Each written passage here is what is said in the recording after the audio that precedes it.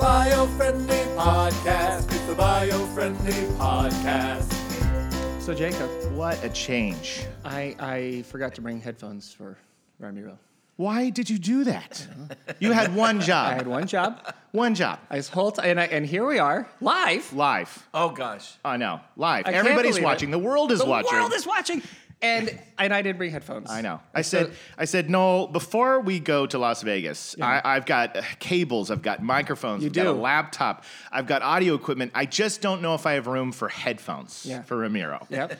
And you said, I got you covered. I have the headphones. You take everything else. I'll take the headphones. And I did not bring headphones. All jokes aside, it's totally on me. We're good. So, if you're wondering why we have a guest here, Jacob, we have a we do. We have to. We are so lucky. We're so honored. We are so honored. We have a guest, and you could already hear a very jolly, lovely laughter in the background. So you know the audience can have that sense. They know this is going to be a fun show. We're going to have a good time. Okay. So, ladies and gentlemen, the president of the United States Hispanic Chamber of Commerce, Ramiro Cavazos. Thank you for joining us. Thank you. You're here. Nice to meet you guys. Yes. Thank you so much for coming on the show. Where are my headphones? No. You know what? Man. I feel like I've got just right under here. Yes. I'll be honest. I played blackjack and I used them on the table. I was really down. That was the last bet. That was the last bet. I was like, how much for these headphones? Yeah, that's right. Because for those of you who don't know this, we're at the United States Hispanic Chamber of Commerce, and then this is the. I'm going to get the convention name right. So it is our 42nd annual national conference, and we're meeting at the Mandalay Bay. Yeah. So we're out here in fantastic Las Vegas, Nevada. We are. On Raider game day, no less. Yes, so I know. It's packed here. And so Jacob's, he's all he's got left is what you see on him. Everything else has been gambled. I've lost everything. My wife is going to be so disappointed in me, but I'm having a great time. No, I love this hotel. It's a beautiful location, and so far it's been great, and I'm really excited about this convention. And we're in the captain's room. We look so nice. Sleek. Look at this. Yeah, it looks like a captain's room. Well, I was going to say the same thing. We walked in here. I was like, this is like on a ship. This is like the bridge of a ship. Absolutely. This is where the captain gets to hang out. That's on the wood and everything. It's really nice. Yes, it is. Yeah, it is. And I got to say that I thought I dressed to look nice, and then Ramiro walked in the door, and I went, wow. Well, I'm a little overdressed. No, here's the thing. It doesn't matter what we do. We're never going to look as good as you. No. It's not we have a face for radio. Okay. Well, let's get started. Let's kick off a little bit. What we love to do on this show is give our audience a chance to meet you, to get to know you, and hear about your journey. What led you to where you are today. Yeah, I mean, this has become a really massive chamber, right? The U.S. Hispanic Chamber of Commerce is huge. It's fantastic, right? Yeah. And so you're at the helm of it. So there must have been a story here. Well, I mean, it's an organization that was started by 5 business people 42 years ago in Santa Fe, New Mexico. Men and women who felt that the Latino community was not at the table sufficiently enough from an economic development standpoint. And yet the irony is this is a nation, as many folks know, that was founded by the Spanish and was formerly significantly Mexico. And over the years, the value system had changed in this country as other immigrants came. And so for us, it's not that Latinos are better, it's just that we think they are. We feel that we have created this country over the years, over the last 500 years. The culture that is America is part of our Latino culture, and it's now part of our DNA. And so we're very proud of the entrepreneurship of these people. And so I'm very fortunate to work as the head staffer for a team that represents our national network of 260 Hispanic Chambers of Commerce from Hawaii to Puerto Rico, Alaska, Florida, and of course Wisconsin, all the way down to the Rio Grande Valley and Rhode Island Northeast. So it growing, 20% of the population, and a huge economic impact. Yeah. Well, truly from sea to shining sea. That is the spans. And then at the end of the sea, all the way out to an island in the middle of the ocean. One, that's right. You got to add that addendum to the song. Sea to shining sea, out a little bit, then back again. It's funny you talk about the culture and how much of American culture is part of the Latino culture, right? Because Rio Grande, right? Rio Grande River. Yeah. Rio Grande. We're from California. That's what they always calls it, right? You say California. Every street, every city, it's all got that Latino influence. Absolutely. There's so many. I mean, particularly down in this part of the country, here in the Southwest. I mean, it's every name. Yeah. It is. I mean, if you look at the 50 states, California, Texas, New Mexico, Colorado, even Nevada. Nevada means snowdrift in Spanish. So and Arizona's got to be. And Arizona, and then even Montana, next to Canada, montaña means mountain in Spanish. So there are at least 10 states. Florida means La Florida, flowery state, because that's what the first settlers saw was this beautiful location. And so if they had seen an alligator, what would it have been called? Well, they probably would have named it Lagarto. Welcome to Lagarto. But it would not have been as nice as La Florida, Florida. Yeah. But 20% of our states come from the Spanish language, their name. And of course, if you look at America, 20% of our population, Hispanic. And the thing that I want to point out, people don't know, 80% of the 63 million people that live here that self-identify as Hispanic are, born here. They're 8th or 9th generation. All you hear is that, the immigrants this, the immigrants that. We're all immigrants to this country except for Native Americans, as you all know, if we know our history. And so I'm very proud that this community is the fastest growing consumer for all Fortune 1000 firms. If you look at states like New York, Illinois, Colorado, Florida, Arizona, Texas, Nevada, and California, all those states, major states, I think I mentioned New York also, big growing Latino populations. Yeah. And Latinos are Afro-Latino. We're also Black. Sure. We're Asian, if we're Filipino Latinos, or Korean Panamanian Latinos. Right. And then we're also white. We have a lot of Caucasian, in our community. People that came from Europe, Spain, and people that were already here. So this is not a race. Yeah. It's an ethnic group. And so, quite frankly, anybody can be Latino. And it's I think it's part of the culture that is so welcoming.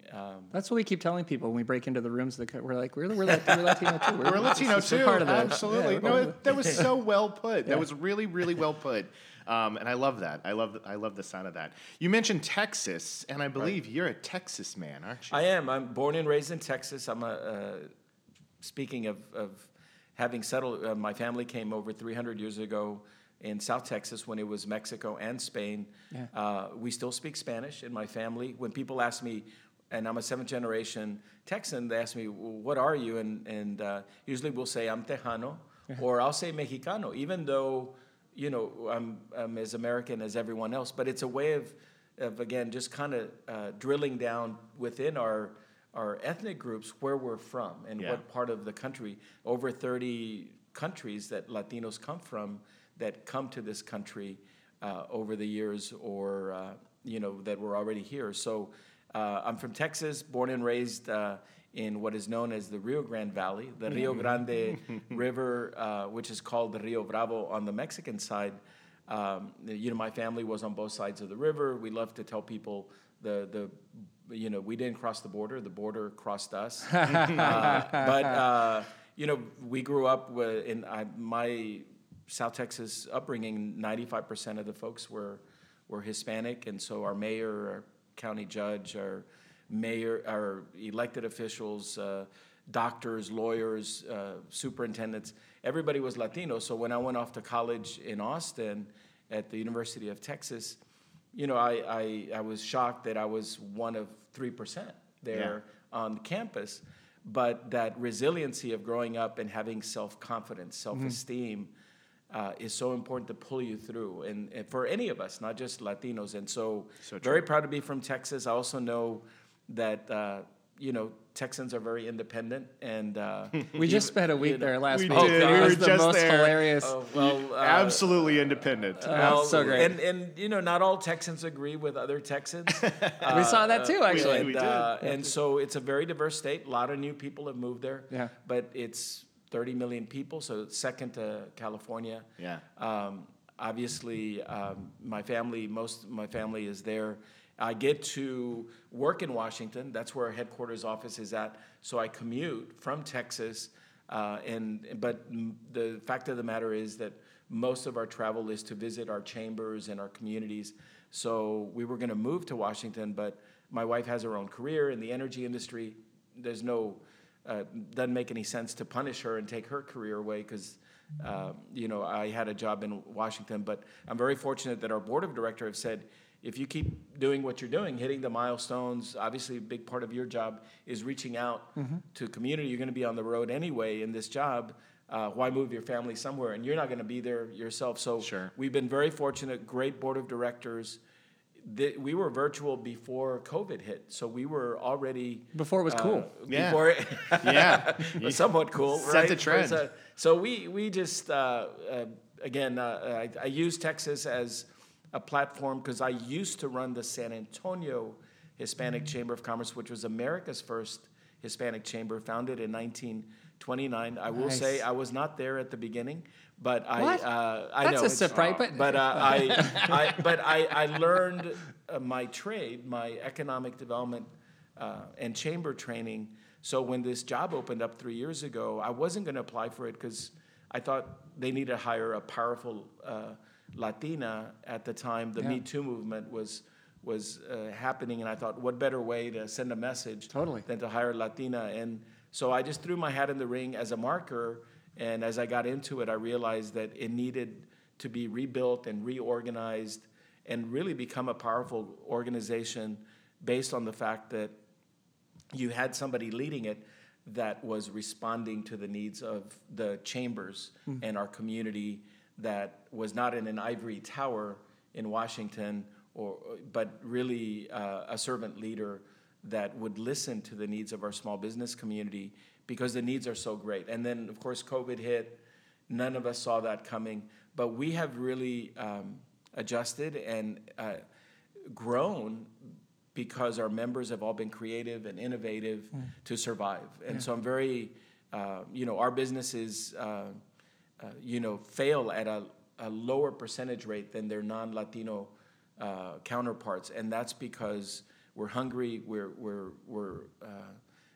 thriving, and we're creative and trying to survive, get contracts, get capital, support one another. And part of that is the culture of our community. Yeah, that was what I was going to say. The last point you made. I mean, having organizations like this one to call to for like help. Like, gosh, I'm having trouble here. I'm having this problem. I need help with that. It's so important to have a community to come into it to help. I mean, each of our chambers became an emergency room for small businesses during this time, and some of them themselves were in danger of shutting down because their members said, I can't pay my dues. So a lot of members were suspending their membership, a lot of chambers. And so we did our best to put chamber grants out there, small business grants, thanks to our corporate partners and to other foundations.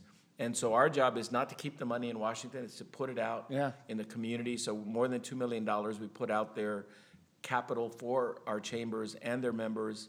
And then when the Paycheck Protection Program came, we had to really get the word out and get our 501c3, our nonprofit chambers, C3s and C6s, also apply for PPP. They were not part of the original, CARES Act. Right. And so even our chambers were able to survive like a business would by applying for those funds, which were forgivable. So we're just so proud of the resiliency. But those chambers, each of them, from sea to shining sea, and the island, and the islands out there, each of them is an economic oasis for that community. And you just mentioned the partnerships. They've created an ecosystem, a network, a family where they support one another, because small business owners tend to just do their job and not bother anybody. Absolutely. But they had to come out of the woodwork and find capital and find contracts and training and access to our programs and others to survive. And then they've invested in each other. Small businesses sent business to one another because they knew if they didn't do that, they'd all not survive. So it's been a huge learning experience for us, and knowing how interconnected we are as a community more than we ever thought, and also the tremendous acts of kindness that people did for one another, not just Latinos, everyone, to make sure that we come out on the other end of this COVID that is relentless and hasn't stopped, to really have a stronger economy, have an economy where we support one another, and we create jobs and wealth for all communities. And so it's been a huge learning experience, but it's been an honor to work for the United States Hispanic Chamber of Commerce, doing this work during probably the hardest times. Yeah, absolutely. It's pretty amazing how if you can do it, if you can survive, if you can make it through the disaster, you really do come out the other side of it better. Somehow, and that's great to see. And so go ahead. We are an environmental show. Yes. So we want to dig into that a little bit. I'm actually curious. Have you found in the business community that the environment is starting to become a topic? Is that something you're starting to have to look at? It's the most important topic of our time. There's no question that global warming is real. Facts are the facts, and we embrace data because it drives our policy decisions. So I'm glad that during this time, we're working with our members to provide energy efficiency. It's actually a way of saving money for small businesses. We have a program with Toyota called Green Bills Business, where we teach small business owners around the country to be efficient with their costs by actually recycling, doing energy efficiency, renewable energy. Sure. It's not just an innovation that's a wave of the future. It's a necessity as far as we feel. And so I'm glad you all are focused on the environment because, quite frankly, this country has an amazing environment that we need to protect, and we need to realize that when we see hurricanes sustain the damage that they do, a lot more than 10, 20 years ago, the droughts that we're seeing that last 10 years in the West, that creates economic damage for our communities. And so for us, everything is tied to the environment economically. Yeah. You said something, and that's what I was about to say, which was when you were talking about this interconnectedness with all of us, and then also how small business and business owners focus so much on their personal responsibility, that is such a great parallel for what we're all doing for the planet as well, right? Because there is this sense that you have two camps that it's just all about, we've all got to come together, and it's not about the individual changes. And then you've got the other camp that says it's all about the individual changes and there's nothing else that can happen. But it's both. It's both. It's being a part of all of us together and making those little adjustments. It is. I mean, I have two boys, 15 and 12. It's the best thing I've ever done is to become a dad. Absolutely. And I became a dad later in life for the first time, and I now see things through their eyes that I never would have imagined. And they are not only are they digital natives, but they're very up to speed on what's going on. And even within my family, I have a son that loves Tesla and wants me to buy a Tesla, and I have another son that wants me to get a muscle car. But they both acknowledge that both technologies, fossil fuel and of course renewable electronic technology need each other. Yeah. And that is something that, because even building solar panels requires fossil fuel. Yes. And so that's a kind of fun conversation we have in the car when we're driving. But the point that I wanted to make, every one of our companies that's a member that is an energy company, huge global operations, they themselves have renewable or hydro or some type of initiative to blend fossil fuel with this new technology that's going to save the planet, quite frankly, and save their own economy. And so there's an acknowledgement that we need both. In fact, I wanted to mention that we are having, so we've decided for the first time as the United States Hispanic Chamber of Commerce, on Earth Day in 2022 to plan an energy summit. Nice. And we're going to do it in Albuquerque and Santa Fe, and believe it's April 22nd of 2022. That's Earth Day. And we're just excited about it. We're putting that marker out now, so all of our big energy companies and, of course, also suppliers and companies that focus on the environment, that we have a conversation, an honest conversation with everybody at the table. We haven't designed the program yet, but we put that date out there. It'll be in New Mexico, where we have a strong set of Latino chambers, and also a state that has probably the most far-reaching, innovative legislation on renewable energy, and that's the second largest fossil fuel producing state in the country. Right. Yeah. New Mexico, next to Texas, but that state has the number one guidelines and regulations focused on how do you get to the next level when it comes to environmental protection. So we'll be sharing more information on that, but it is April 22nd, 22 in Albuquerque and in Santa Fe. I think we're having a welcome reception at the governor's mansion in Santa Fe, and then we'll do most of our sessions in Albuquerque, where the great Albuquerque Hispanic Chamber of Commerce, one of our board members is Ernie C. de Baca, and he is a big champion for this. So really, it's his vision that's brought this forward. That's so actually exciting. a perfect spot for it, because New Mexico is I mean, as you said, they're sort of a leader in the concept of the transition, going from a fossil fuel-based state to one that could potentially very easily become a huge generator of energy that's renewable, because you got plenty of wind and you got plenty of sunlight. Right. Yeah. Right. Yes. There's a lot of opportunity there to kind of to transition themselves and to sort of lead to a new area. So it's pretty apt, it's pretty perfect to have a convention around energy. And even energy transition on Earth Day in that spot. So it's great. We're excited, and New Mexico's also struggled with the huge droughts in the West. Yeah. It's impacted their economy and their tourism, and so we're learning as we go. I mean, we don't have all the answers. I know I don't, but we are committed to representing the needs of our citizens, our economy, our small businesses, and many of them want us to be on the cutting edge of the environment, because they know what everybody knows, but we do have two different camps. I'll acknowledge that. Some folks are resistant of the data, the facts, the reality of the future, and the fact that we are going through a time where we need to act now, or else we may impact ourselves negatively for years to come.